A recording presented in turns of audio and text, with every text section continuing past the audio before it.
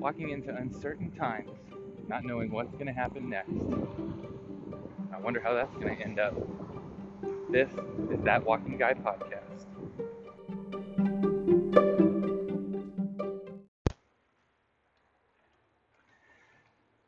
I have to apologize for this podcast because the headphones I'm using with the microphone on it are a little funky, so it's going to sound like I'm coming to you from the AM radio station 160 circa 1985 for this podcast. But it's been something, a running theme, I think, in the new position that I'm in this position of leadership, of really helping to guide a team in uncertainty.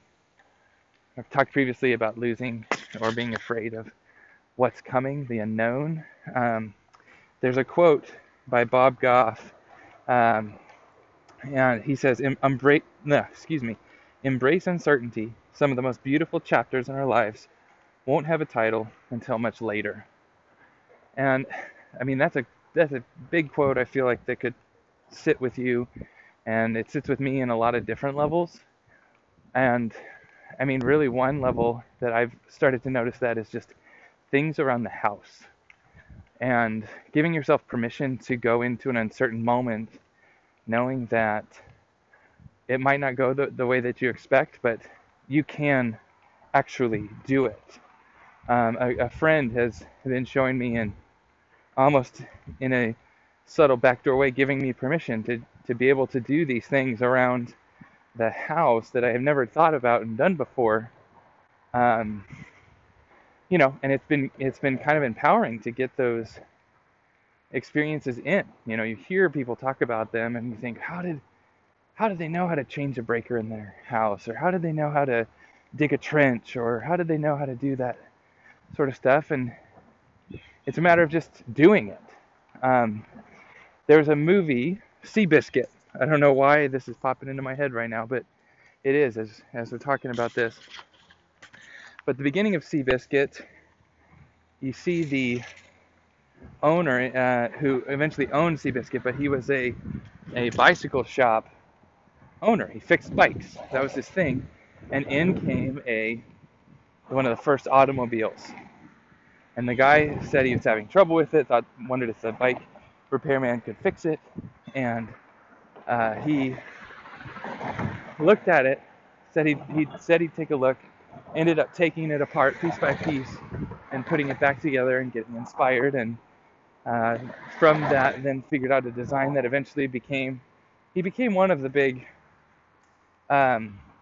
auto builders in the nation. I don't think it was Ford, but something that brought in a lot of money, thus buying the horse and so on and so forth. And that's a whole other story. But the uncertainty of the machine that was in front of him, and the curiosity to be able to take it apart.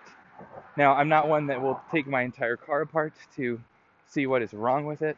I think that I don't have the time right now to learn those skills, but there are issues that have been happening where I might pop a panel off and see if I can fix it. And lo and behold, pop the panel off, and a fix can be made pretty easily. Something that had just kind of sat there. So I think that sometimes we hesitate because we don't know the answer. We don't know, like Bob Goff's title. Bob Goff's quote. We don't know the title of the story, and because we don't know the title of the story, we're not actually going to embrace what's going to happen until we know the title. And that's such a different mindset. I think about, you think about these great tinkerers or people who just have that maker mindset, and they see there's a problem, let's figure out the solution by these doing iterations and getting better at it. And I've been really challenged to do that. And we're about to roll out a new experience for our team here in the next few weeks. And today we were meeting about it, and it just felt heavy around the table. Everyone seemed kind of concerned, anxious, nervous. And I just kind of looked up and smiled, even though I was feeling the exact same emotions. And I said, y'all, I really love this right now, this feeling of not knowing. And my partner, my co-leader, she was like, you need to explain that more, because it really makes me feel better that you said that. And the reality is that there's going to be times where we don't know what's going to happen next, except that we're going to be in it together and that we're going to be able to grow together, and we'll be able to put a title on it once it's done. You know, some teachers that I've had in the past, when you write stories, they say don't give it a title until it's completed. That's hard for me. I enjoy knowing the direction I'm heading and the title that I have to base, writing on, or that sort of thing, and training sessions or keynote talks. And so sometimes though it just has to start organically on a napkin or in a notebook, and jotting it down, and you have to dive into the uncertainty in order to really see the title that comes from that experience. Another part of uncertainty is some kind of the uncertainty in the certainty that we are experiencing in life. Working in technology, a lot of the things that we do is encouraging the people we train to utilize technology to make life easier, because there's a lot of things that we can do now that are a lot easier than they were back when there wasn't that technology, right? It's meant to make life easier. It's making it to innovate means to quote George Couros, to make it new and better. And so when you think about that, we think about how there is certainty in the technology that we use, yet in the certainty of, say, social media, as an example, there is a complete uncertainty that can be looked over.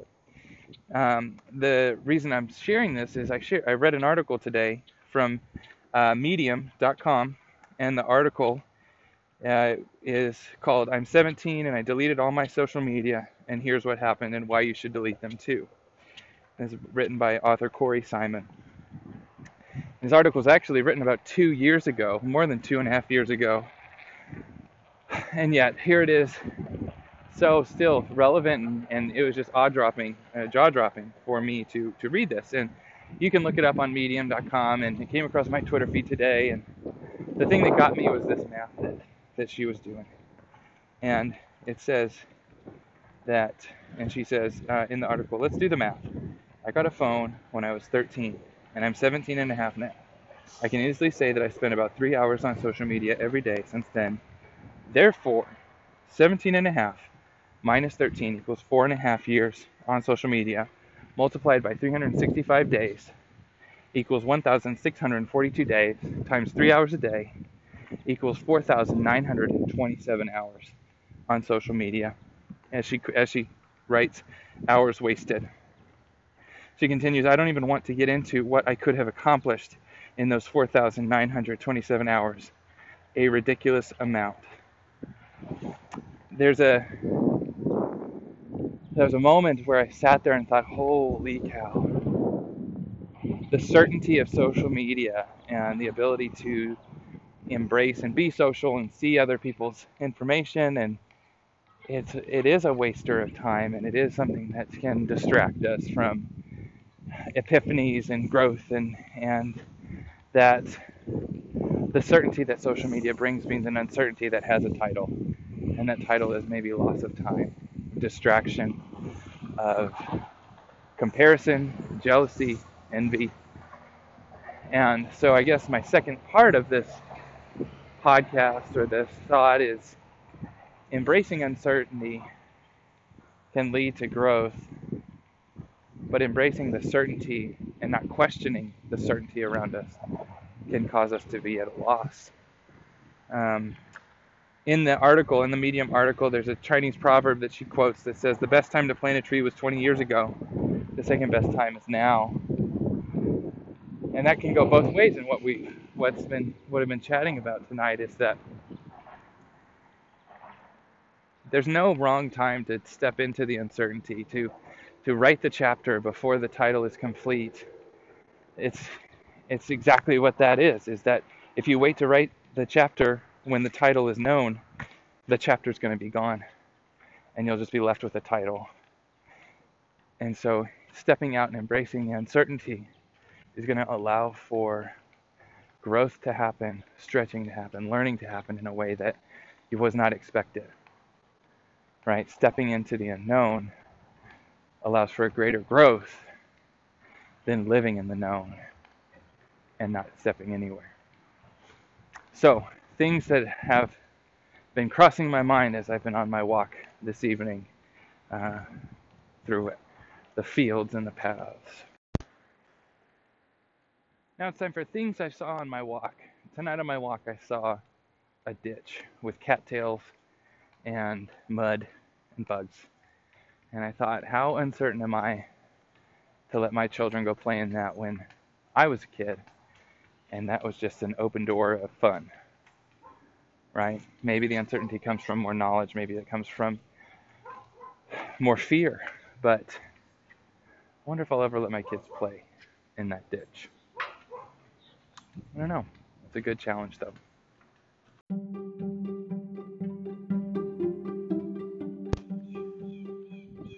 As always, if you want to connect on Twitter at Taylor H. Williams. And thank you for joining me for my walk. This has been That Guy Walking Podcast. Until next time.